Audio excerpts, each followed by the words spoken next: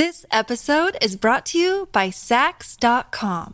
At Sax.com, it's easy to find your new vibe. Dive into the Western trend with gold cowboy boots from Stott, or go full 90s throwback with platforms from Prada. You can shop for everything on your agenda, whether it's a breezy Zimmermann dress for a garden party or a bright Chloe blazer for brunch. Find inspiration for your new vibe every day at Sax.com.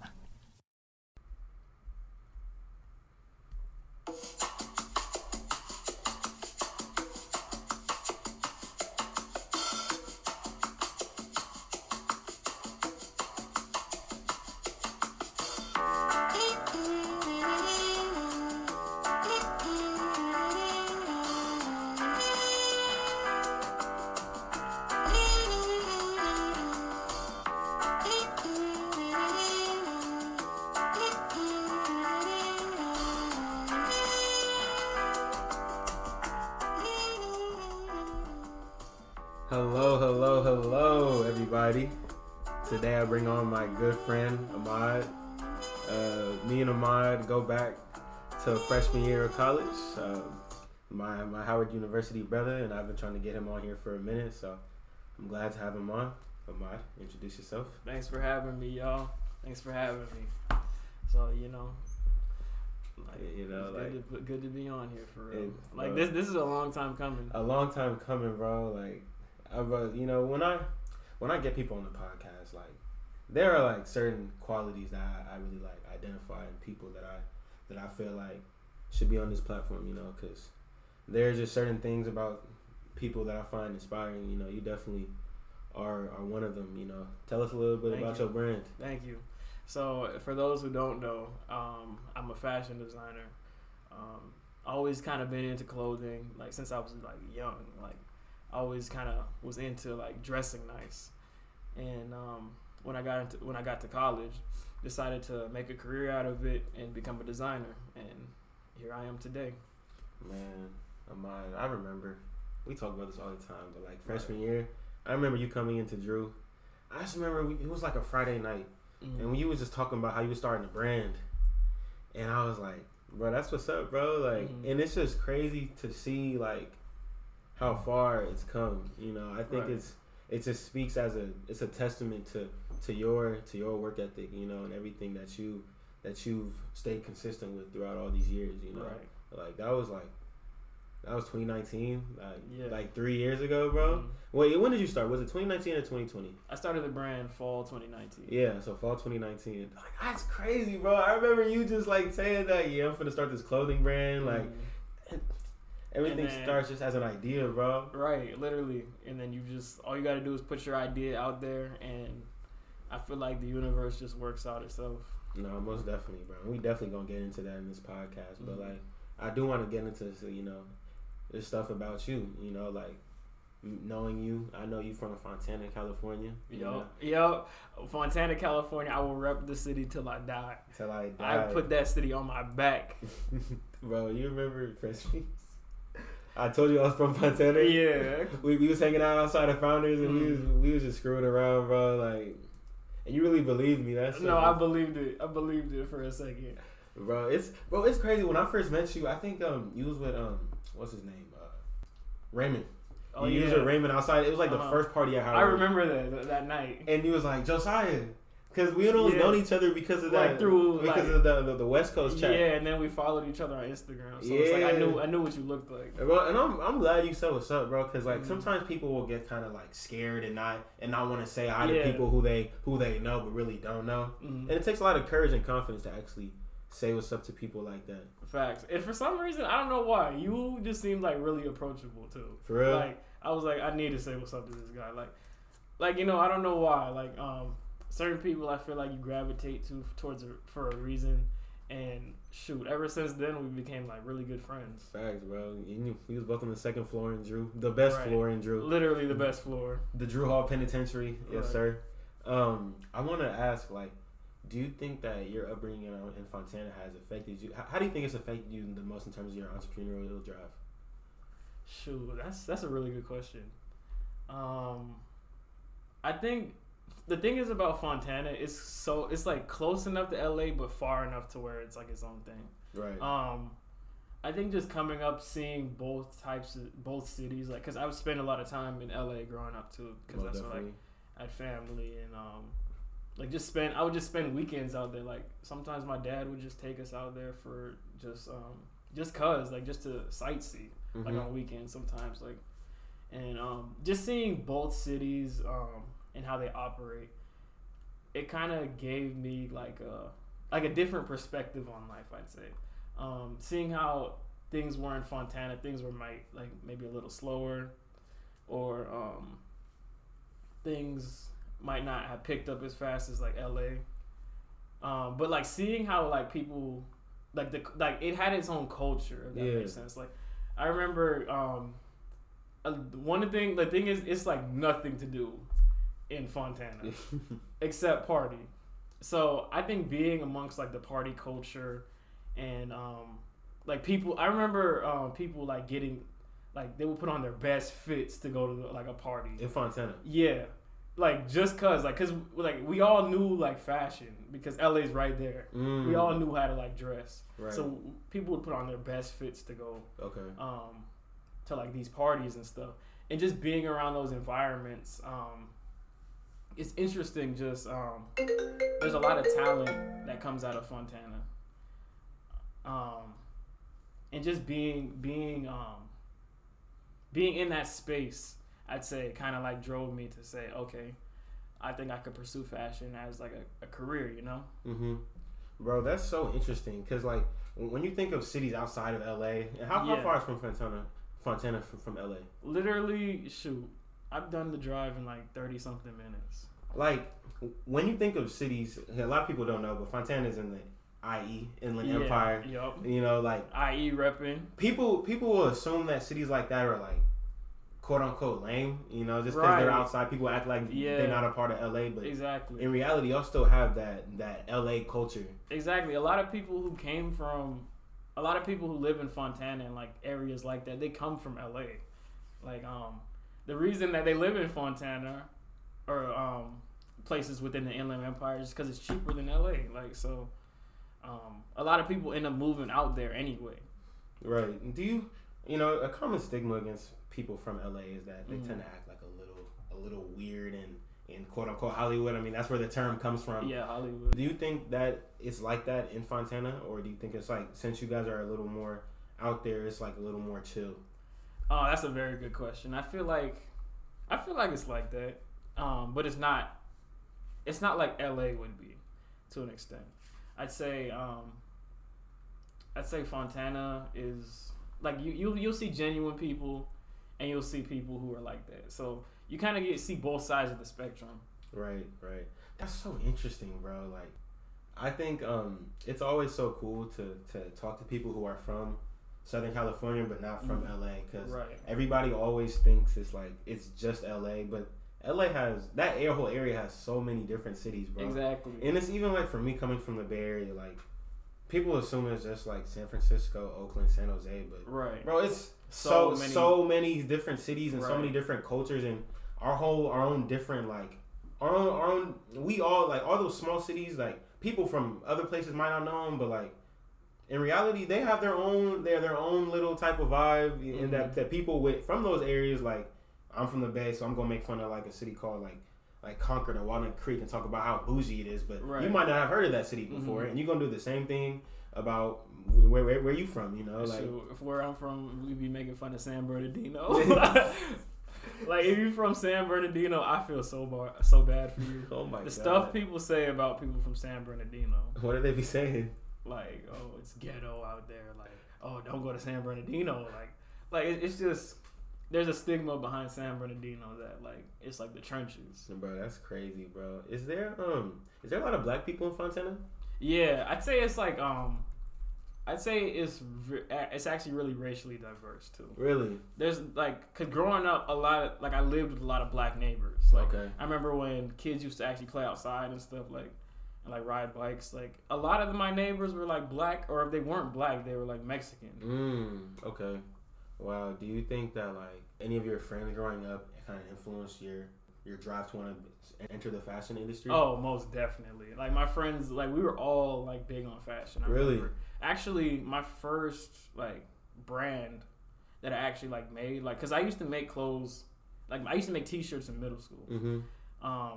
But I remember my first actual brand that I worked on, that was sophomore year of high school. Wow. And it was 5 of us. Like we would all work together, like bring ideas together, like, and just like make clothes that we thought were cool. Like, bro, that's really cool. And like bro. do photo shoots for it and stuff like that. Like, I didn't know that.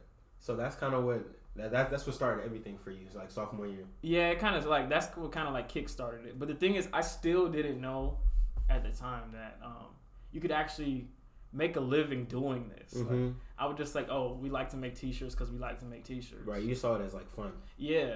You didn't see it as something that you could actually make a living from and actually make a full career out of it. Yeah, I was like, cause like the idea of like being like a rich fashion designer, it seemed like foreign to me because I'm like, I thought like at that time I thought most fashion designers came from overseas. But I didn't know you could actually build something here, you know? Right, bro. That's so interesting, bro. Cause I don't know.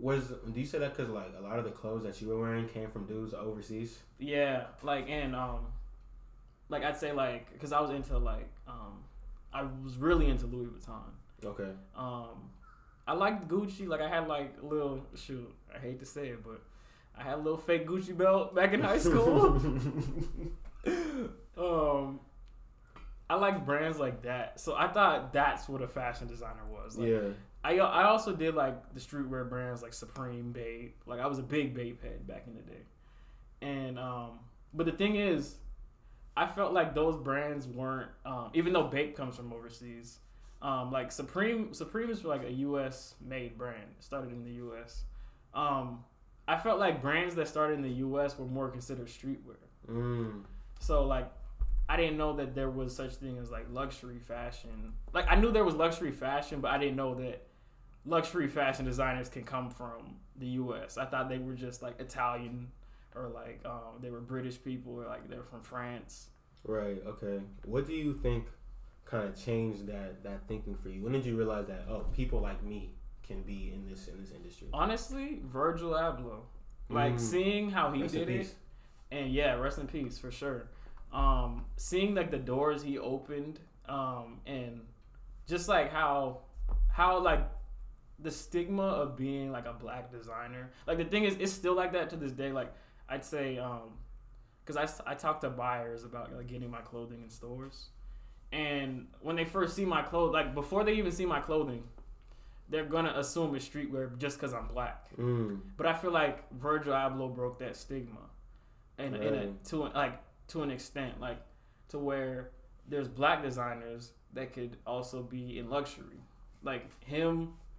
Definitely Kanye West, even though as controversial as he is, he broke down some doors, like and like made a way for like black designers in luxury fashion to come behind him. Right, bro. That's so cool, bro. Because I think one of the biggest things when it comes to accomplishing anything great in life is understanding that there are people like you who have done it before. Right. It shows you that what you're doing is possible. Right. And I think a lot of time for black people in any space, I feel like one of the biggest reasons why representation is put so much is because if black kids or just black people see the people like them in high positions or just anything that they actually want to be in any industry that they actually want to be in, you see that it's possible for yourself. Right. I think one of the biggest reasons that a lot of white people are just anybody successful has successes because they've seen people in their immediate life who have achieved that success, and they see that it's possible. Right. Now, I think one of the biggest things is seeing that you have to see it to believe it. As corny as that and cliche as that is, it's true. If you can't visualize it, then does it really exist? Exactly. Like, does it really exist? So like going through that, was it so seeing when? Okay, educate me on this. When did Virgil become really popular in the fashion industry? I'd say like his popularity, I feel like skyrocketed with like Off-White and like he's been, the thing is he was around for a while. Like he started he was behind Ben Trill, Pyrex. Like, you remember the basketball shorts that said Pyrex on them? Yeah, like he was behind those, and then that eventually like transferred into Off-White.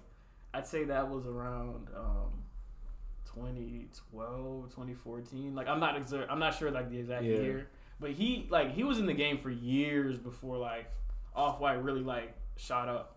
I'd say Off-White shot up probably like 2015, 2016. Yeah. Bro, that's so interesting just to see how, you know, like a young Ahmad saw that and got inspired, and now, you know, like 10 years later, you know, here we are. You know, I think that's really cool, bro. So like when you were doing the brand with your homies, how did that kind of, because I assume that's not the same thing you have now, so how did that kind of end? Oh, that's the thing. Like, it ended because of creative differences. Like, okay. Since it was 5 of us working on one brand, that's hard. I swear, I put this on everything. It took us like a whole month just to come out with one T-shirt design. Oh my goodness! Like, because the thing is, what we would do, we all like kind of like had the same classes and stuff like that. So, I remember on Fridays we would just link up at one of my homies' cribs because he lived around the corner from the school, and he was the only one with Adobe on his computer, so we would link up at his and like just chill and work on T-shirt designs. And I swear, it took us so long to come up with like one design. Bro, that's crazy. That's crazy. And it's just like, that's what kind of made me realize that I need less people on my team if I'm gonna do this, because you can't have too many captains in the captaincy, you know? Not at all, bro. That's why there's a captain. That's why it's usually one captain. Exactly. Wow, that's really interesting, bro. Like, seeing that, I'm sure all y'all were super creative. Yeah. But it's just so hard when you have 5 people who, because like it's hard to do things if you have five alpha males together. Exactly. You know? It's like 5 people who all have their own vision. Mm-hmm. It can be very hard to get things done, and you experience that. So it's like, when that happened, did you had already known, you was like, okay, I'm gonna make my own brand? Yeah. Or is like, was it okay? You said yeah, so. When did it end? Like junior year, high school, senior year? Yeah, it ended like junior year. We went from sophomore year to junior year. I remember what really ended it is we did this photo shoot, and we just looked at the pictures and we were just like, nah. For real? Yeah. And I remember those shirts that we were gonna sell, they were just sitting in the box for like the longest. Really? Yeah, and we just never sold them, and like we all just broke away, did our own things. Like I still, the thing is, I've always like done, I'm the type, like I'm like the king of side missions. I love me a good side mission. So like, I remember even while I was working with the brand, I was always doing my own thing. Yeah. And putting together like designs that I thought were cool, like even for the time being. Okay, so you were still in the game even though you wasn't actively putting anything out at that point. You was still... Yeah, I was still like I would like, the thing is, I remember there was this one pair of pants that I made. It was like a pair of black jeans, and it had like all kinds of patchwork and stuff on it, like, and I remember like when I was making those, I remember thinking to myself like, dang, I could really do this by myself, like, and I feel like my designs are better than what we were coming up with anyway. Most definitely. Just on a personal level, like stuff that I would wear. This episode is brought to you by Sax.com. At Sax.com, it's easy to find your new vibe. Dive into the Western trend with gold cowboy boots from Stott, or go full 90s throwback with platforms from Prada. You can shop for everything on your agenda, whether it's a breezy Zimmermann dress for a garden party or a bright Chloe blazer for brunch. Find inspiration for your new vibe every day at Sax.com. Right. That's really cool, bro. And I'm glad you had the belief in yourself to actually know that you could do this on your own. Yeah. And feeling like that you didn't need anybody to do it, because that's really what separates the good from the great. You know, like when you have that belief in yourself, you know, that's powerful, bro. So moving on to coming to Howard, how did you always know you wanted to go to Howard, or? I swear I didn't. I did it till like the last semester of high school. Bro, me too, bro. I remember, actually, Howard was the only, out-of-state school I applied to. Really? Yeah, like all my other schools I applied to were in California. Wow. Bro, And that's crazy. and the thing is, I wasn't even gonna apply. Like I remember having a conversation with my mom, and we were like checking the box to apply to all kinds of different schools and stuff. Like send our application out. And my mom was like, "Are you gonna apply to Howard?" And I was like, "Nah." I'm like, because I don't see myself going there, you know, because like California is all I knew back then. Yeah, that's all we all knew, bro. It's so far away too. Right. And I was like, I don't know if I'll go. And she was like, "I'm just gonna apply for you anyway. Like, just don't even worry about it." That's crazy. And was that like the last day of the deadline, or was it? Yeah, I think so. I think it was like the night of or something. Oh my like god, that. bro. And she said, "I'm just gonna apply for you," and she applied. And you know, time goes on and stuff like that. I kind of forgot about it, and I wasn't getting into none of these schools that I was like applying to in California. Like I got into a few of them, but they weren't really the schools I was trying to go to. Yeah. And then I got into it's crazy. It's crazy how life works because during my senior year, I lost my dog and my grandpa like within like a few weeks of each other. So I was like, it was like I was in like a low moment in life. And I remember literally like the day before my grandpa's funeral, I got an acceptance letter to Howard. Wow, bro. That's powerful, bro. That's powerful. So like when that happened, what were you thinking? And the craziest part is I have family from this area, like that stay in like the Maryland area. Okay. They were visiting because they're related to my grandpa. They were visiting California, so they were there when I got into Howard. And now that I'm out here, I'm like super tight with them, you know. Bro, it's crazy how life works for real. Right. So it was like perfect timing for me to like get into the school. Perfect timing. So did you know anything about Howard before you came? Even when you got accepted, like, how much did you know about Howard? I mean, not too much. Like even when I got accepted, I still didn't want to go. Like I mean, like I was like on the fence about it still, you know. I was like, let me just visit the campus to see if it's where I want to go. But the funniest thing, I swear to you, this, like, I swear, we talk about like how dreams are powerful and stuff like that. The night I got into Howard, I go to bed, I have a dream, and for some reason, like I'm in this car, and there's 3 girls with me in the car, and I don't know why, but like I was thinking to myself, like when I woke up from that dream, I was like, dang, I was in the car with 3 girls in my dream. Like at the time, like I was like, I could barely handle one. But the funniest thing, I swear to you, I get to Howard, and then I'm going to this party, right, with these 3 girls. Yeah. And it's like when I was in the car with these 3 girls, I was like, dang, low-key the dream actually came true. You know what I mean? Yeah. Like it manifested, because in the dream I was going to Howard. Like, and I was like having a good time, you know, partying and stuff like that.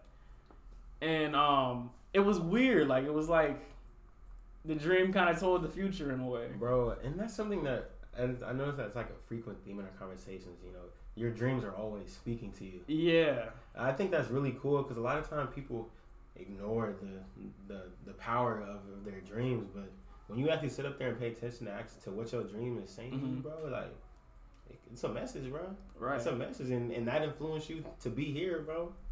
I think that's so cool, bro. Because who knows if you didn't get that dream, who knows if you would be here, bro. I wouldn't know you. You know, you wouldn't be my homie. It would be like that's something I think about all the time. Like that little decision to come here has changed so many things, just within my path. Even the stuff I did while I was here, it was definitely worthwhile. Like when I was a freshman on campus, I joined Models of the Mecca. And for those who don't know, that's a modeling organization on campus. And just the things that I learned from them, like to this day, like I do like fashion events and stuff like that. I just did LA Fashion Week, and I was applying stuff that I learned from Models of the Mecca to the show, like things I learned like a long time ago, like during freshman year. Yeah, I still apply it to this day. What do you think were some of the biggest things that you learned? One of the big things I do is I always try to create a space where models feel comfortable, especially being a male, like a straight male in fashion. Like people already kind of like think about you a certain way, like, oh, like he must be doing this because of such and such, or like, you know what I mean? Like some people have just weird thoughts like that. Most definitely, bro. And it's like, no, I'm actually here because I want to like run a legit business, like. And part of doing that is like making sure the models are comfortable and like as comfortable as possible. Right. What do you think are some of the biggest things to making models feel comfortable?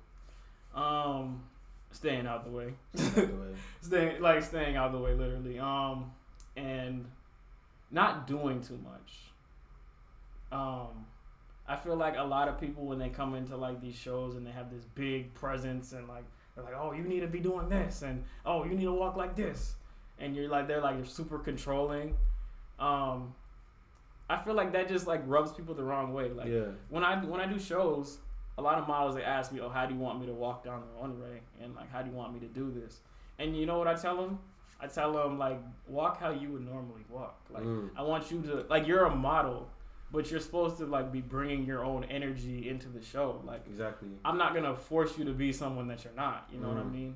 I want you to look within yourself and bring that emotion out.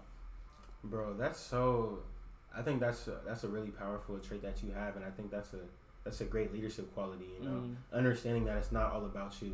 Right. Because great leaders understand that even though you want to lead, like you can't be too like authoritative because people aren't going to feel comfortable following you. Exactly. And you have to make your models feel comfortable so they even want to work with you and actually want to and show off what you've created. And I think one of the you said that a lot of people will like mistake a cisgendered male as like, you know, just like a straight cisgendered male as somebody who's in it for the wrong reason. Exactly. You know, and I feel like people who are hella demanding and want hella stuff will make it seem like those kind of add on to that stereotype. Yeah. That you're in it for the wrong reason. That's all about me. But you know, like from what I've gathered from you, you seem like a dude who wants to, you know, you want success, but you want other people to have success too. Exactly, because I'm like, the thing about success is you don't have to be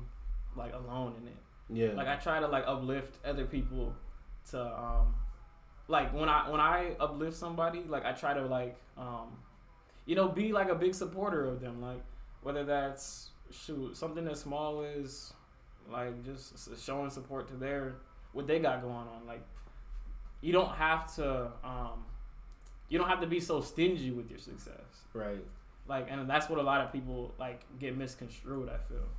Have you encountered people who you've tried to work with who are very stingy with their success and that kind of rub you the wrong way? Oh yeah, all the time. For real? Like, cause I don't get it, because I was just having this conversation with another designer earlier. The thing about fashion is people go into it like you said before, for the wrong reasons. Like they go into it like some people go into it to flex, to like feel like they're better than somebody. But when like I meet people all the time who they kind of like stay to themselves, like they don't associate with like certain people. They're like, oh yeah, I'm not gonna go talk to that person. Or like if you approach them, they'll like act kind of weird. Like they're better than you. Like, oh, why are you approaching me? But that's definitely the wrong way to go about it. I feel like fashion could be very inclusive. It's supposed to be. It's art. It's art. It's creativity. Right. It's supposed to be like welcoming to everybody. You know, it's and like, because I mean the mind is so powerful, and anybody can have a creative idea. But it really matters, and obviously like how much work you put in. But I think it's disappointing that, you know, there are people like that in the world who will act like that and don't want to have like a warm reception. Exactly. And as much success as you've had, like I know you definitely still meet people who act weird and don't want to talk. Like I've never understood people like that, bro. I mean, like what it boils down to is they have something going on with themselves internally. Yeah. And they just feel like they have to treat other people a certain way because of their own insecurities. Like that's what you always have to remember. Like when people treat you a certain way that's like maybe like not that good, or like they treat you horribly, it's never even about you. Whatever they see inside you, they don't like within themselves. So like, I don't take nothing personally. Most definitely. That's one of the biggest things that I've learned, bro. Like, really just as I've started to understand humans and just human nature more, like, anytime somebody be acting a certain way, be like mad at you, you know, oftentimes it represents something that's going on with inside themselves. Exactly. It's just a projection. You know, and I think it takes great understanding. You need empathy as a human to understand that, you know, it's not always centered at me. Yeah. You know, it's this person got a problem going on, so I'm gonna remove myself from this situation, and you know, whenever they if they want to come back, you know, when I come correct next time, you know, it's all good. That's kind of how I move, because like I don't have time to waste time on people who don't want to work with me and don't care about what I got going on. Right. You know, I think that's very important, bro. So like, being at Howard, you know, you're in the acclaimed School of Business. Yes, at Howard University. The cult. You know, the cult. You know, I have my own problems with SOB, but not the program, but like how Howard kind of favorites y'all over every other school, and even how some of the students in SOB be acting sometimes. Yeah, I get that. But like, I do want to ask, has being a student in SOB helped your business in any way? Oh yeah, most definitely. I'm really glad that I actually chose this degree, just because it taught me how to. Because the thing is, when I first came into the game, I would have like super creative ideas, like just because I'm an artist.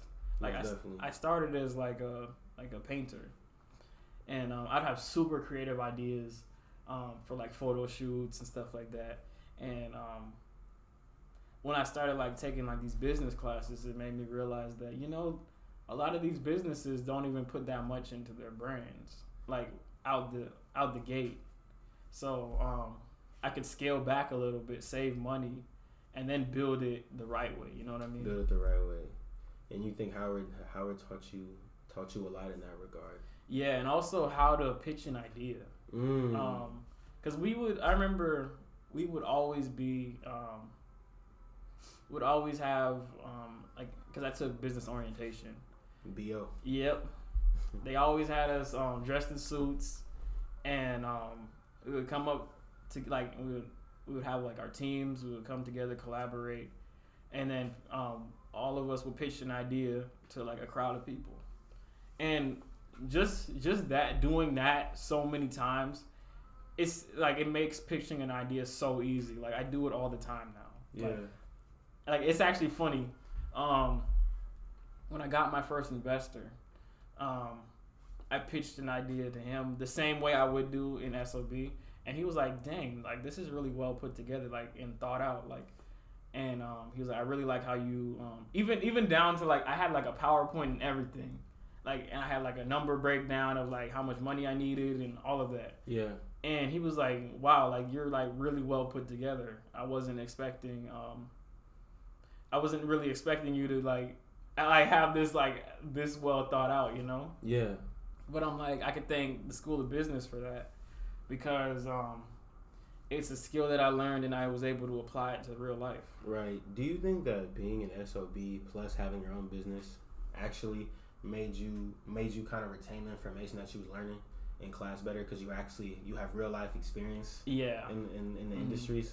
Yeah, definitely. And the most important thing I learned from SOB probably is that being a business owner, you can do things your way. Like a lot of times when you think of like a businessman or like someone who's like works in business, you think of like somebody who's one like stereotypical type of like, you know, player build. But you could really be flexible, and like you could like some managers do certain things and like others don't.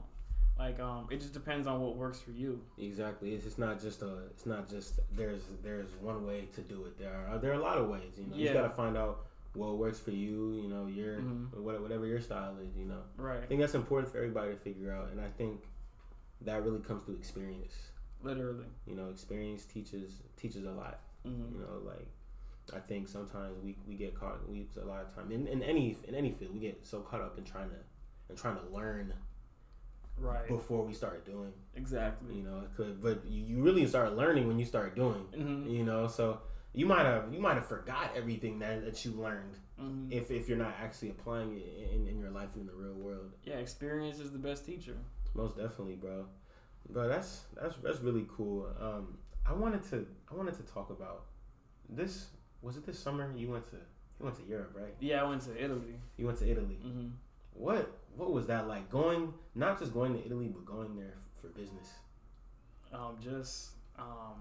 It's interesting because when you're in like, cause I went to London a few months before that, and then going to Italy like a few months after that, and just seeing how different they were, and just like taking in like a different culture, it really opens your eyes to like, oh, people really live like this. They're literally on a different time, like time zone, and they just move different. But like, it made me realize how small this world is too.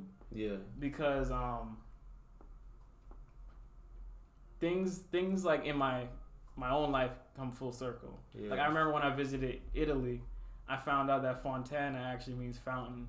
Really? I swear. It was the funniest thing. That's really cool. Is there a lot of water in Fontana? Yeah, and the funny thing is, the logo for the city is a water fountain. Wow. And I did not know until I visited Italy. Bro, that's so cool, bro. That makes sense. Fontana fountain. Mm-hmm. Wow. That's so interesting. What do you think were some of the biggest differences between the people out there versus here in America? I feel like the people out there be dripping, bro. For real? I swear, bro. Like everybody? Yes, bro. You'll like look down the street, you'll be like, dang, he got that shit on today. I'm like, dang. But like, just the way people carry themselves is different too. Most definitely, bro. I could imagine. And what was it like being a black man in Italy? It's actually funny because I feel like that being black out there makes you polarizing. In Italy, but I'd say I got more love in London, like that area, like because in London it was lit. Like I'd say, like going to the club and stuff like that. It's like people are like amazed by you, like especially being like a black American. People are like, oh wow, like you're from America. You like, I love your accent and like, but like in Italy, I feel like it's like more polarizing. Like people either really like you or they don't like you at all. Really? Yeah. But you feel like in London, you was getting overall just more love and like, and the thing I appreciated about Europe, you could tell who was racist, but it was like different. It wasn't like the thing is the most people would do to you in like the UK and stuff like that, they just wouldn't talk to you. Like, and the thing is, I'm cool with that because it's like you're just deleting yourself from my life anyway. Like I don't need that energy. But I feel like in America, if somebody's racist, there's like so many different little microaggressions that they'll like do to you. And some of them don't even know it. They don't even know because they don't interact with black people. Yeah, they don't. And like in America, like if someone's racist, they might even talk to you and try to like feel you out and have like a whole conversation with you. But at the same time, it's like that they don't really like me. They just want to like feel me out and like so they feel safe, you know. Yeah, they just want to learn. They want to learn more about you as if you're like an alien or something. Right. Know? But like in like Europe, I feel like it's more so if someone doesn't like you because you're black, they're just not gonna talk to you. And you said it was more like that in Italy as opposed to London. Yeah, I mean, I did see a few people who seemed like they didn't like black people in London, and they just didn't talk to you. Like that's all it is. Like, but it's not like out here. I feel like where people kind of go out their way. Like, oh, he's black. Yeah. I need to do something. Like, I need to like make my presence known or something. Like, it's not like that. When you told people about your brand in Europe, how did they react to it? Bro, they loved it. Like, I got so much love in like London and just like everywhere. I remember even like I spray painted, like there's like this area in London where you could spray paint, and it's legal. Just like a long wall, like it's like a tunnel. Yeah. And I spray painted my logo, and that got so much love, bro. Like, it's people who still follow my Instagram page to this day. Really? Who, and, like, support the brand and stuff like that, like, heavy. Like, and even going to the club with, like, my clothes on and stuff, like, people, like, they loved it. Like, they're like, at first they would just come up to me, like, they're like, oh, yeah, your clothes are hard and stuff like that. But, like, when I told them that I made them, it was, like, a different, like, respect. A different type of respect. Yeah. It was like, oh, wow, he's actually doing this for real. Yeah. And it really adds, because you were saying before, usually people just associate fashion designers with, like, people from like, Italy and stuff like that. And yeah. they probably look at themselves the same way. Like, yeah, we're the ones doing it and making it. Yeah. They're not used to seeing a black man actually doing it. Yeah. Actually out here stunting, you feel me? Facts. You know, but I think that's really cool, bro. Like, I think it's so cool how you had the opportunity to go out there and just experience a different part of the world. I think that's something that I feel like a lot of people should do. Just realize how much different the rest of the world and see how different people are from America. Right. I think in America we kind of get caught up in this box of being Americans, and we think that the world kind of revolves around us. But it's like, no, there's like other people, like in all kinds of different places, like that live totally different lives than you. Most definitely. Where do you want to go next? Shoot, Africa. Actually, Egypt specifically. For real? Yeah, actually. The thing is, I don't even tell many people this, but I guess this is going on the record. When you need mealtime inspiration, it's worth shopping Kroger, where you'll find over 30,000 mouth-watering choices that excite your inner foodie. And no matter what tasty choice you make, you'll enjoy our everyday low prices, plus extra ways to save, like digital coupons worth over $600 each week. You can also save up to $1 off per gallon at the pump with fuel points. More savings and more inspiring flavors make shopping Kroger worth it every time. Kroger, fresh for everyone. Fuel restrictions apply. So I took a DNA test, like one of those like Ancestry.com things, and it said that I was a descendant of Ramses III. What? The pharaoh. You swear it said that. Bro, are you serious? Yeah. Oh my god. Bro, that's crazy, bro. Facts. Wait, so like, what did it say? Like right there, like what was the whole It just said you are a descendant of Ramses III. Yeah, and it said it came from my mother's side. And the funny thing is, my mother's family is from Trinidad. Mm-hmm. So I guess somehow Egyptians got over there. I don't know. Bro, that's so cool. Oh my god, that is so cool, bro. You literally have royalty in your bloodline, bro. Like, yeah. Like for real. Like this is in you. Literally. This is in you, bro. Wow, yeah, you definitely gotta go back to Egypt. Then you gotta go back, you know, because you know you was there before. Yeah, you was there before. You just ain't know it yet. Mm-hmm. When did you find that out? Like I'd say my freshman year of like college.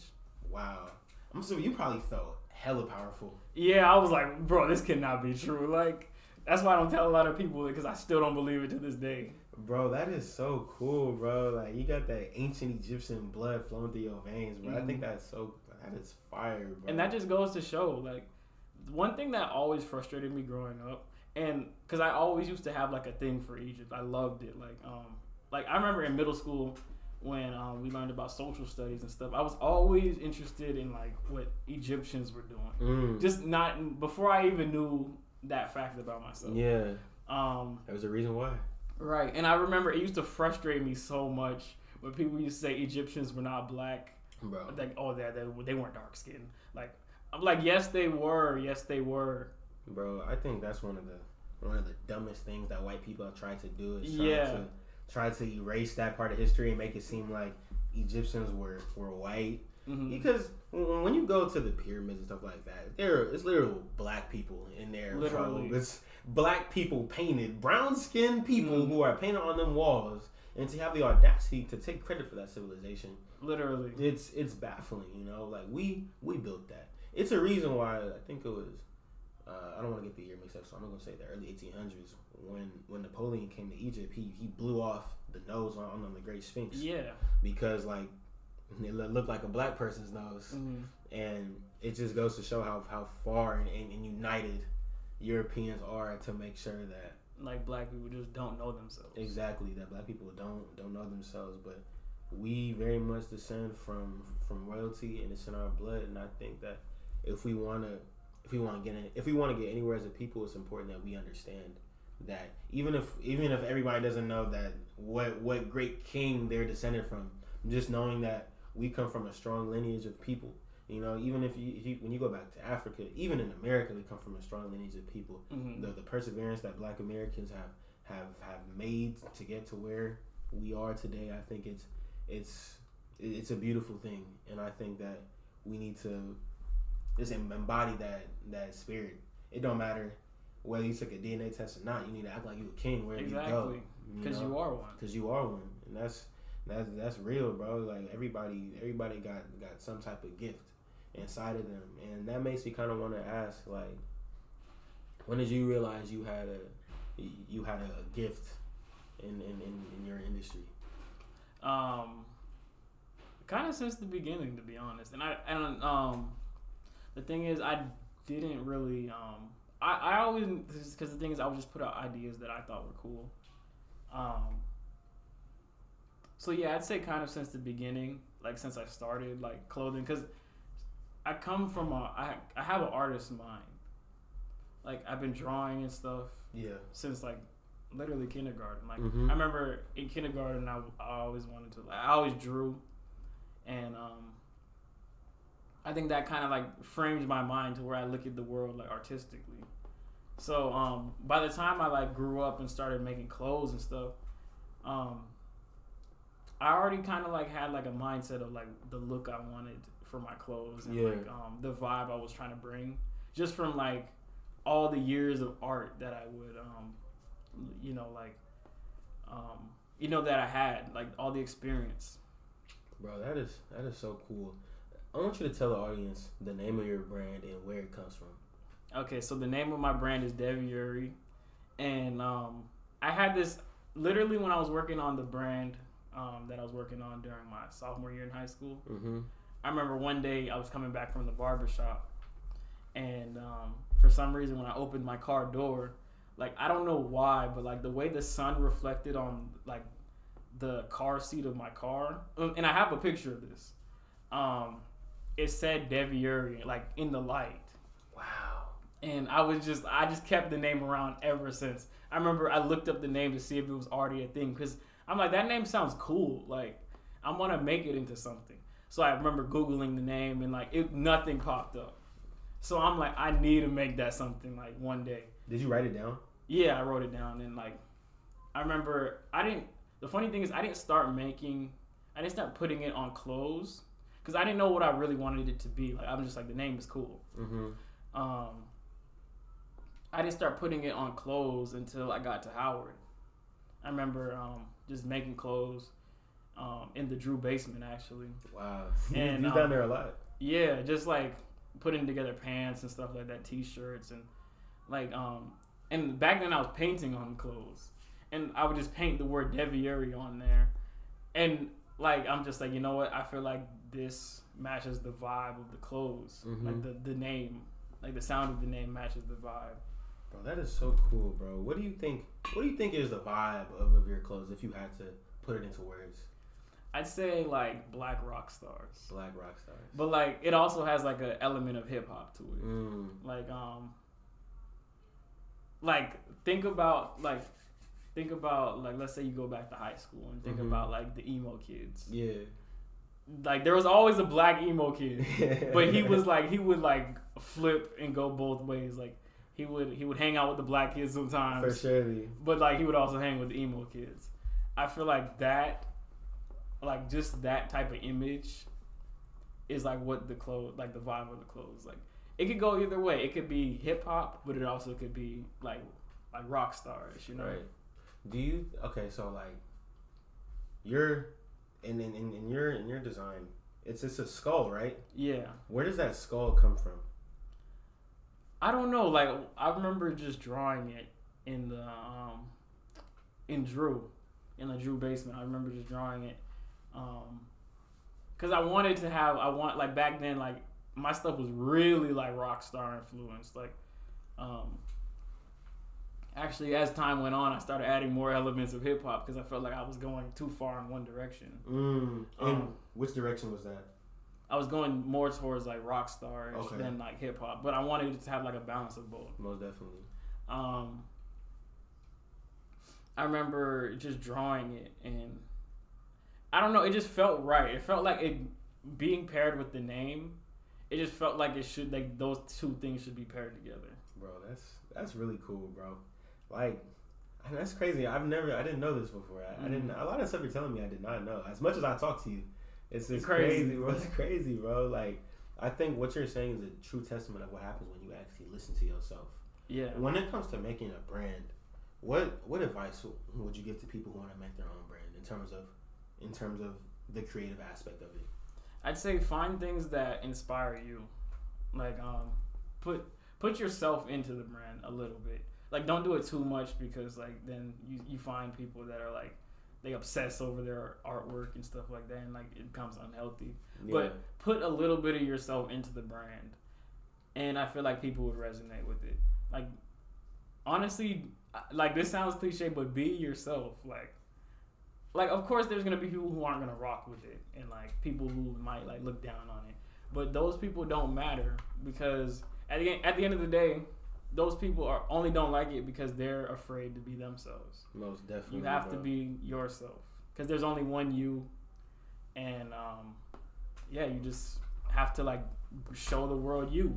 Right. I think something that you're talking about that really resonates with me is that when you talk about your brand, it feels like you haven't lost that inner child within you, and it's very much alive within you. And I think this book I've been reading, it describes how a lot of people tend to lose that inner child that they have within themselves, and they become envious of those who still have it. I think one of the biggest things on my podcast is like me and Michael, we still have that connection with our inner child, and we talk about things that we want to talk about. We talk about things that excite us. We have ourselves within this platform, and I think that if you want to achieve any type of success, that real passion comes from what you like to do, right? What excites you. Like, you want to keep working hard on your brand because it represents you. Yeah, it comes from within. I think sometimes a lot of people lose passion in whatever they're doing is because it doesn't really come from inside them. You know, it's artificial. They're just following a trend, and it's not real. One of my friends told me that. He told me this last weekend. I always think about it a lot. Well, 2 weeks ago, like, he said, always be authentic in whatever you do. Yeah. If you're authentic, then you will be rewarded, because people like real gonna recognize real. Everybody who you want to be like or get to, if they realize that you are passionate about what you do, they're gonna wanna work with you. They're gonna see that potential in you. And I know a lot of people have probably seen that potential in you. Yeah. You know, like, I know you have a mentor. Yeah, definitely. How has your mentor helped influence you and helped you stay on the right track? Just because he's made a lot of mistakes coming up, and like, he tells me all the time. He's like, I've had the nice car, I've had the nice house, I've had the gold chains, like, I've had everything, but that stuff doesn't fulfill you. Right. Like, he'll just give me little gems like that. Like, he's like, and the thing is, he's in his 50s. So it's like he has a lot of life that he's seen, and he's been in the industry for like 20 plus years. So he's seen so much. He's seen brands come and go. He's seen people crash out. He's seen it all. Right. But based off of his experience, I'm able to like he's like a walking handbook to me. Like, he'll tell me, oh yeah, you shouldn't have done that. Or, oh, next time you should do this a little bit better. Or, oh, good job on that. Keep doing that. Like, okay, that kind of thing. Like, he lets me learn from his mistakes. And I think it's really cool to have somebody older, like, really teach you that. Because sometimes I've noticed older people they'll feel some type of resentment towards you because you're doing something that they weren't doing at your age, you know? Right. How did you find your mentor? Actually, it was funny. Through a phone call. Just a random phone call. Like, I remember my uncle just called me out of the blue one day, and he was like, yo, I got this guy on the phone right now. Like, he works in fashion, and I feel like you guys will make a good dialogue. And, like, mind you, back then, he wasn't even supposed to be my mentor. But that we had, like, a really good conversation, and I guess like my youth really resonated with him, and shoot, like ever since then we've been just locked in. Okay, what would your advice be to somebody who wants a mentor in their field but can't seem to find one? Let your mentor come to you. And I know that sounds kind of like weird and sounds backwards. Yeah. But I feel like when you seek something, like you seek, you kind of repel things away from you sometimes. I feel like if you put out the right energy into the universe and you like you're like, oh yeah, I need a mentor for this, and kind of let the people trickle in that are supposed to be in your life. Right. I think that's one of the biggest things, kind of allowing the universe to dictate that path that happens to come to you. Right. I think that's one of the biggest things. You know, you can't force it. If you try to force it, you know, if you're trying to force it, there's a reason why you're forcing it. It can't fit. Yeah. You know, so it's like you really gotta allow it to come to you and really just sit and embrace that. And when that time comes, you gotta pounce on it.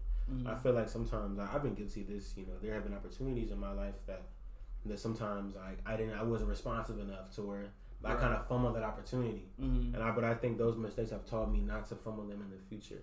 Right. And I think that that's one of the hardest things, knowing that you fumbled something. You know. Yeah. Like, I'd say so. It's a hard thing because you know you always thinking about like damn, what could have been. You know, I think. Well, I want to ask, what were some big setbacks that you had when it came to starting your business, and how did you overcome them? One of the biggest setbacks was, I'd say, putting my idea in other people's hands. Like, because I'm at the point where I don't make my clothes. Well, I draft them, I draw the blueprints for them. Yeah.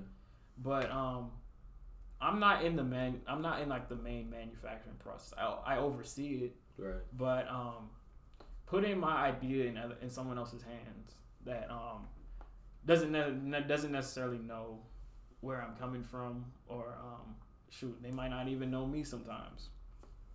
But letting people work too, like putting like a certain level of trust in other people. Because in the beginning, I would just say, "Oh no, I'm making all the clothes myself," and no, it has to be this way, you know, like. But like doing that kind of like I feel like stunted my growth a little bit. So just like being willing to outsource. Right, being willing to have other people do it. Yeah, instead of like you doing everything. And the thing is, you only have so much time in a day. Yeah, bro, it's hard. Like I couldn't sit there and make all those clothes. I think that's one of the biggest things when you have a creative mind. You want everything to unfold how you want it to unfold. You want anything. You don't want anything different. And I think that's one of the biggest. You probably experienced a lot of growth doing that and just kind of letting other people do what you didn't have the time to do. Yeah. You know, and I think it probably helped you grow a lot faster, huh? It did. Bro, it really did. That's leadership right there. Understanding what you can and cannot do. What do you? Because there's always someone who's a little bit better than you, or like they might be a little bit smarter than you. Right, and you gotta accept that. Yeah. What are you about to say? Like it's just a matter of like putting trust in that person. Bro, that's real, bro. Like, what do you think has been the most rewarding experience coming from your brand? Shoot, I feel like that's a hard question because I feel rewarded like all the time from it. Like, I really couldn't even say, to be real. Like, I feel like when you ask that question, like, it's not a single moment that really comes to mind. Like, it's like different moments. Like, whether it's like me doing like a fashion show or just like meeting new people and stuff like that. Like, I'm just having fun. Honestly, just having fun. Like, it's like it creates a fun lifestyle. Like following what you're passionate about. I meet so many amazing people within the industry all the time. And the thing is, going back to your point earlier about how you said I kind of have like that childlike spirit. Yeah. You find other people who do too. And it's funny, like I have friends that are like twice my age. Right. So or like cool. people I work with that are like way older than me. But like you see that childlike spirit in them too. And like when you're telling them your ideas and stuff, like they get they get like passionate about it and like excited to work with you. Bro, that's really cool, and that makes me think of how the other week you went out like wine tasting and stuff like that, just because of some random email that Howard sent. Yeah. How do you feel like you've been able to, and you always tell me about things that you do and stuff like that. How have you been able to network efficiently? Because that's something a lot of people struggle with. I'd say just kind of like go with the flow. I feel like the people that you are supposed to come in contact with, you're going to, instead of forcing things to happen. Like even like parties I go to and stuff like that. Like if the vibe isn't right, I'm not going. Like the vibe has to be right, and just kind of like let life kind of like guide you into the way like things are supposed to be. Are there any like cues when you like see an event that makes you want to go or not want to go, or you just kind of go to as many things as possible? It kind of just depends. It depends on like what I have going on that weekend. It depends on like if my homies will pull up. Like it just depends on like so many different factors. But yet at the same time, I kind of have to let go and just let life work. Like if I feel led to go to an event, I'll go. Right. And usually, like when I just sit back and let life do its thing, I usually have the best time. You know, that's what we were talking about earlier, like not forcing it. Yeah. Bro, that's so real. I also wanted to kind of just talk about what has success meant to you? Success is like, I feel like it's a double-edged sword, and I feel like that's kind of cliche to say, but I've definitely seen it. Like I've seen high moments like where it's like I'm on cloud 9. It's like I feel unstoppable. Like I'm the best thing in the world, basically. And Yeah. I've seen low moments where it's like, dang, like I don't know how I'm gonna get out of this. Like, but you have to be willing to ride the roller coaster. Like, shoot, I feel like just letting life take you on that roller coaster is a journey in itself, and like you get enjoyment out of it. Because like even when I come out of those dark moments, like I feel like there's a sense of joy. Like, dang, I really made it past that. I didn't know how I was gonna get out of that. Right. How do you stay motivated during those times though? Like what I do, like, and you'll see it a lot. You'll see it a lot. Like if I'm in like a time of distress, I paint. Like. Cause that's like, cause sometimes you feel emotions when you're in those like dark periods that words can't even express. Yeah. And I'll just paint my emotions, like whatever I'm going through, I'll just paint it. Bro, that's really cool. That reminds me of something that I said at a Man of the Mecca event yesterday. Mm-hmm. We was talking about, one of the questions was, how do you overcome stress? And one of the things that I said was staying true to yourself. And by that I mean like doing something that you actually enjoy. Right. In those times, whether for like for me personally, that could be like reading, working out, just anything that kind of puts my mind at ease. And I think one of the biggest things that kind of hurts us is when we're feeling stressed, we kind of let outside forces control us, right? Instead of allowing the internal to control us. And I think one of the things it seems like for you, painting kind of puts you back in control. It does, and it reminds you that all right, I'm gonna be straight no matter what. I think that's really cool and that you did that. I really hate to say it though, but sometimes my best artwork comes from those dark moments. Like, cause I feel like the emotions that I feel are just so raw, and it's just like the feeling that you put into the painting, like you could feel it when you see them. Yeah. And just I like, cause I like the thing is what I'm trying to learn how to do is like find the same inspiration when I'm on a high. Like why is it to where I have to be on a low to get that inspiration? Yeah. Like I want to be able to like channel that when I'm like still on a high. That's very interesting, bro. Cause how do you do that? Because it's like if your best stuff comes when you're down, is that like maybe because you feel like more? Is it because you feel more vulnerable in those times? Like what is it? Is it like your back's against the wall? You gotta make something. It's all of that, bro. It's literally all of that. Like you feel like your back's against the wall. Like you feel like, oh, what am I gonna do next? And like I feel like art is progression. Art is progression. And the crazy thing is, like, a lot of the paintings that I like make when I feel like low, I can like. It's funny, like looking at it, like as the artist, I know exactly what I was thinking while I was painting that. It's like a snapshot of my mind. A snapshot, bro. That's so cool, bro.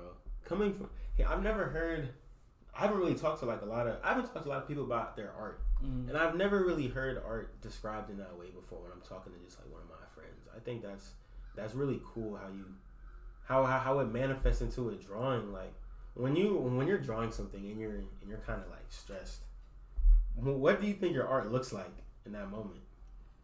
Shoot, it might be all over the place. I remember even back in high school, I used to do that. Like I remember this one girl broke my heart like junior year. I started painting like crazy, bro. They probably like, fire, huh? They were fire, but like looking back on it, I feel like I like developed as an artist way better. But I still keep those paintings because they still remind me of like where I came from. It reminds you where you came from. Yeah, that's really cool, bro. I didn't even know you like to draw like that. It makes sense though, saying your brand and everything, but I think that's really cool. When I was younger, I used to like to draw a little bit too. I used to like drawing. That's what they say. They say learning how to draw is like the first sign of a genius. Really? Yeah. Wow. That makes sense. Like my uncle's really good at drawing. He's so smart. But the thing is, like, I'm not gonna lie. When I was drawing, it didn't really look that good. It was some bull. Like even the fact that you were doing it, like the fact that you like tried to do it and stuff like that, like. I think that takes a certain level. Like you have to have a certain mind to kind of like put an abstract idea on paper. Right. But that makes me think. I know for me, like I kind of stopped drawing when I was younger because so many distractions kind of came. Like I started playing video games. I started doing all types of different stuff. How do you think that in this world where there are so many things to distract us, how do you not get distracted by that and still maintain and still hold on to your passions? Because I know that's something that's hard for a lot of people to do. How do you do that? You know, the funny thing is I'm still trying to figure that out. Like, there's so many distractions. Even on the way here. Yeah. Like, I took like the scenic route here. You took the scenic route. You went through the yard. Yeah. But and then I like met up with some people, started chopping it up. But I'd say putting your passion, like making time for your passion during the distraction. I think that's really one of the biggest things that separates those who make it versus those who don't. I think that's something that I've kind of struggled with sometimes. You know, being at Howard, it's so easy to get distracted and be controlled by everything. You know, there's always different events going on, bro. Like there's always something going on in the yard. You know, it's hot today. It's probably hella people outside. Oh yeah, it was deep today. Yeah, I'm sure it was deep as hell, bro.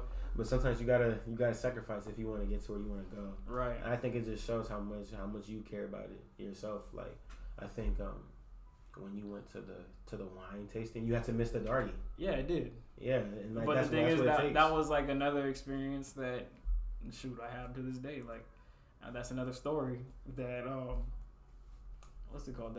That's different. You know what I mean? Like everybody was at the darty, but like not everybody went wine tasting.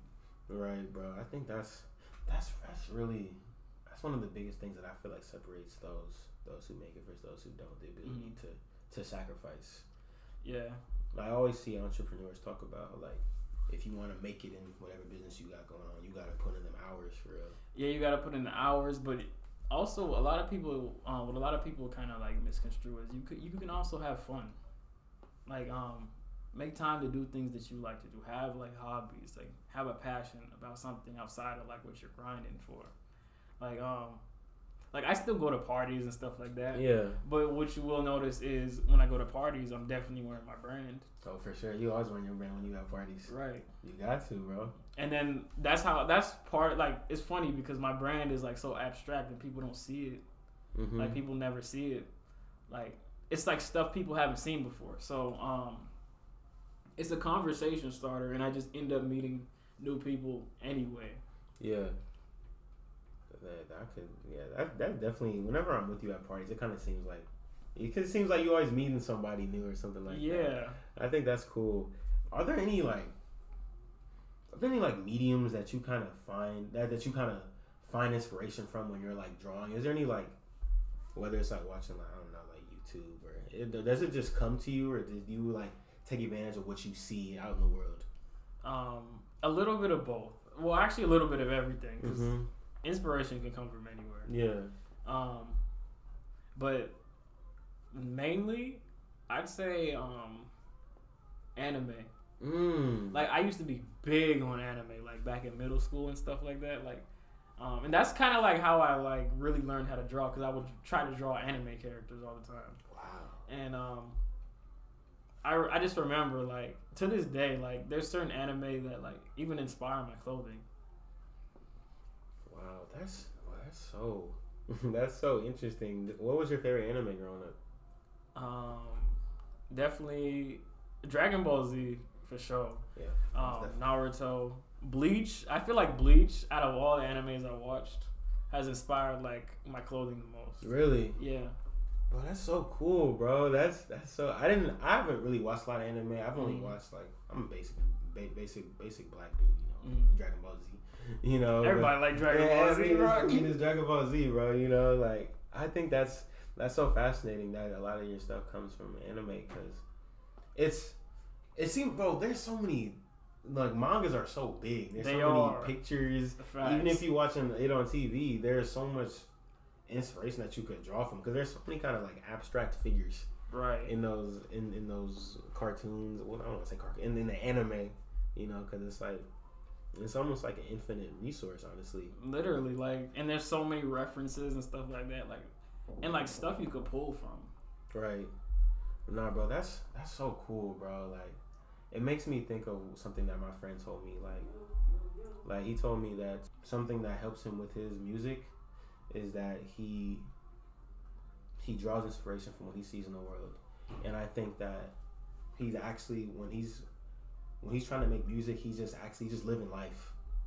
And I think that's something that I try to do in my own life as well. Like, whenever I see something inspiring, like something that inspires me to kind of like think or read, like whenever I see a book that I like I buy that immediately, because like I got so much inspiration from it. And I always try to keep a notebook with me in case I see something, like just write it down, because you never know when that idea is gonna come back to you. Right. You never know, bro, because like, ideas aren't tangible until you make them tangible. Right. You have to somehow like make that like something like that you could like reference. Right, bro. And I think that's one of the most inspiring things about your brand, is that you made your idea and your vision tangible. Yeah. And like it's crazy. Every time I do like a whether it's a photo shoot, a fashion show, just whatever, like towards my brand, it's like, dang, I really made this happen. Like, and thinking about where it started from, and like just the whole like, just like seeing it like in the world, like seeing it like it's tangible, you can touch it. Like, every time I see my clothes, it's just like, dang, like, especially when they're on someone else, because like, let's say I'm wearing them, it's kind of just regular, you know what I mean? Like, because that's just how I dress. But like, when you see it on someone else, it's like, dang, I made that. Right. I kind of feel like you told me you seen how people wearing your stuff and they didn't even know you made it. Right. I think that's the coolest thing. If I seen anybody listening to my podcast and they didn't know it was mine, I think that would be the coolest thing ever, because like, they don't know that they standing next to the dude who made it. Exactly. You know, but they're wearing it and they chose to put it on or listen to it that day. I think that probably means the world to you. I could already imagine, bro. Like, it does. Like, seeing like people wearing my clothes and just like seeing that it's actually real. You know what I mean? Like, it's like an out of body experience, like, to an extent. Right. Because it's walking art. It's walking art. Mm-hmm. It's walking art. Bro, literally walking art. Walking art that came out of your mind. Yeah. Bro, that's incredible, bro. Earlier you said that success is like a double-edged sword. Is there anything that you regret about success, or it's kind of just comes with the territory? Everything comes with the territory, honestly. Like, I remember I used to kind of try to control it to where, I only want good things out of my success, but everything comes with the territory. Like, shoot, it's just crazy, like the different things that you experience on your journey to success. It honestly makes you polarizing. Yeah. Because like you'll like the thing about I know it's about success is it'll put you on the right track in life. And you'll meet the people that you're supposed to meet. But you'll also meet a lot of broken people too.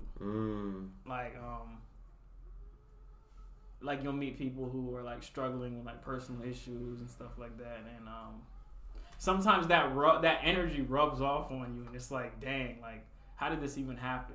Right. But at the end of the day, like I said before, you can't really make other people's problems your problems. You can't take anything personally. Not at all. Because everybody's on a different journey. Everybody on a different journey, and sometimes you can't get brought down by the people who are sad. Yeah. And like we said earlier, you gotta understand that it's, they got their own thing going on. Mm-hmm. It's important to understand that. Is there any advice that you would give to anybody who wants success to kind of know what to expect? Kind of like things that you should watch out for, and just how to achieve it overall. Like what advice would you give in that aspect? Enjoy the moment, because the thing is, especially with me, I feel like there's a running joke in my family that my life just isn't normal. Like, well, you have a crazy life, bro. I always say that to you, bro. Yeah, like your life is just it's like, the coolest thing like ever. I'm just like a glitch in the matrix, kind of. But I'd say to that person that just enjoy the moment, because you never know. Like even your lowest moments can inspire something like great within you. Like you never know. Like I always take it back to the analogy of pruning a bush. Like sometimes you have to cut off the dead branches, and it's painful to the bush. Yeah. But at the end of the day, the bush is gonna grow stronger after that. Right, bro. That's important. I think having the strength to actually do that is really, really important, because that's hard to do, bro. It's hard to cut off them branches. Yeah. It's and hard like, to do it. Shoot, some of the stuff that I've looked within myself and like found certain stuff that I didn't like, but I think the beauty is accepting those things too. Accepting it, but also letting them go because they no longer serve you. Right. What do you think is like? How could one come about to accepting it? Because I feel like something we a lot of us kind of know that we have to accept it, but what was that process like for you? Shoot, I'm still in that process. There's things about myself that I'm still accepting, and still kind of figuring out, like, because I'm human, like that's part of being human. Yeah. Like and the thing is, you learn something about yourself every day, like every single day. There's certain stuff about myself that I do or that I've done, I still can't explain it, but I don't know. You just it's kind of part of the journey, You just at the end of the day, you're figuring out who you are. Facts. That's some big facts. I think that one of the biggest things you can learn something about yourself every day, but you got to be open to learning yourself. Yeah. You got to be open to it. A lot of people are scared to learn themselves. And they block themselves off from it. Mm-hmm. And I think that we actually have to just be open-minded and learn, just understand that we can grow in so many more ways. I think, a lot of people are stubborn, and as humans like this, we are resistant to change. But facts. There's always an opportunity for us to do it. Always. But sometimes we just don't see it. Sometimes we do see it. It really depends, bro. Mm-hmm. And I think that's one of the biggest things that we have to overcome as human beings. Period. As we close this out, I do want to ask, like, what are like some of the things that you can disclose? What are some of what are the next steps for the brand? Definitely about to release a collection. It's the Rebirth collection. The Rebirth. I haven't released anything in over like a year and a half. So this collection is like the revamping of my brand, and these are the clothes that I wanted the brand to be when I first had the inception for the brand. I just didn't know how to make this possible. So with this Rebirth collection, it's not only a rebirth for the brand, it's a rebirth for myself, because I feel like in between my drop, I've become like such a better person too. Mm-hmm. So we're gonna see how this goes, honestly, and it's dropping in a few weeks. Man, that sounds like it's about to be legendary, bro. I'm excited. The Rebirth. Yep. When was the last time you said it's been a year? Yeah, it's been like over a year, like a year and some change. Like I'd say year and a half almost. Wow, bro. That's really cool. I'm excited for you, bro. And when can we expect for it to drop? I'd say definitely by May. It'll be definitely out. By May. Yeah. And what has the process been for you like over this year and a half to coming to where you are now in the Rebirth? A lot of the journey was personal, to be honest. Like I spent a lot of time, during COVID. I feel like having that time alone, I was forced to deal with certain aspects about myself and kind of look myself in the mirror.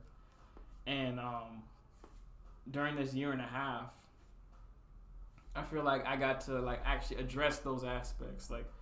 I've even found therapy helpful. Yeah. And that's not. I feel like that's an underappreciated subject. Especially in the Black community, Black mental health is so important. It's extremely important, bro. I think a lot of times Black people, we have so much trauma in this country, but we seek out the least amount of therapy. We need that. We need that as people. It's just because it's important to have somebody to actually talk to you about your problems. And exactly. Actually just what am I looking for? Just letting it out. So because like I was saying earlier, you can't fix yourself if you don't know what's wrong. Right. Sometimes you need somebody just to talk about what's wrong. Mm-hmm. And that's kind of what I did during this year and a half. I figured out, I learned so much about myself, that stuff that I would never even guessed. But it's all about looking yourself in the mirror and just being comfortable with what you see. Yeah. And accepting it. Bro, that's real. I do want to ask something else though. How did COVID affect the brand? It actually, I feel like, kickstarted it even better. Really? Yeah, because going back to LA and just showing people in LA my designs, it kind of made it. I don't know. It brought it to a different level. Then I feel like if COVID wasn't a thing, it wouldn't have got to.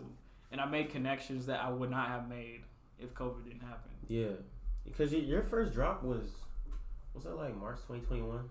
Yeah. Yeah, I remember that because I remember I bought something and I called you to ask, well, what size should I get it in? Bro, that's so cool. I think that, I know for me, a lot of people on this podcast know, but COVID, it really helped me a lot.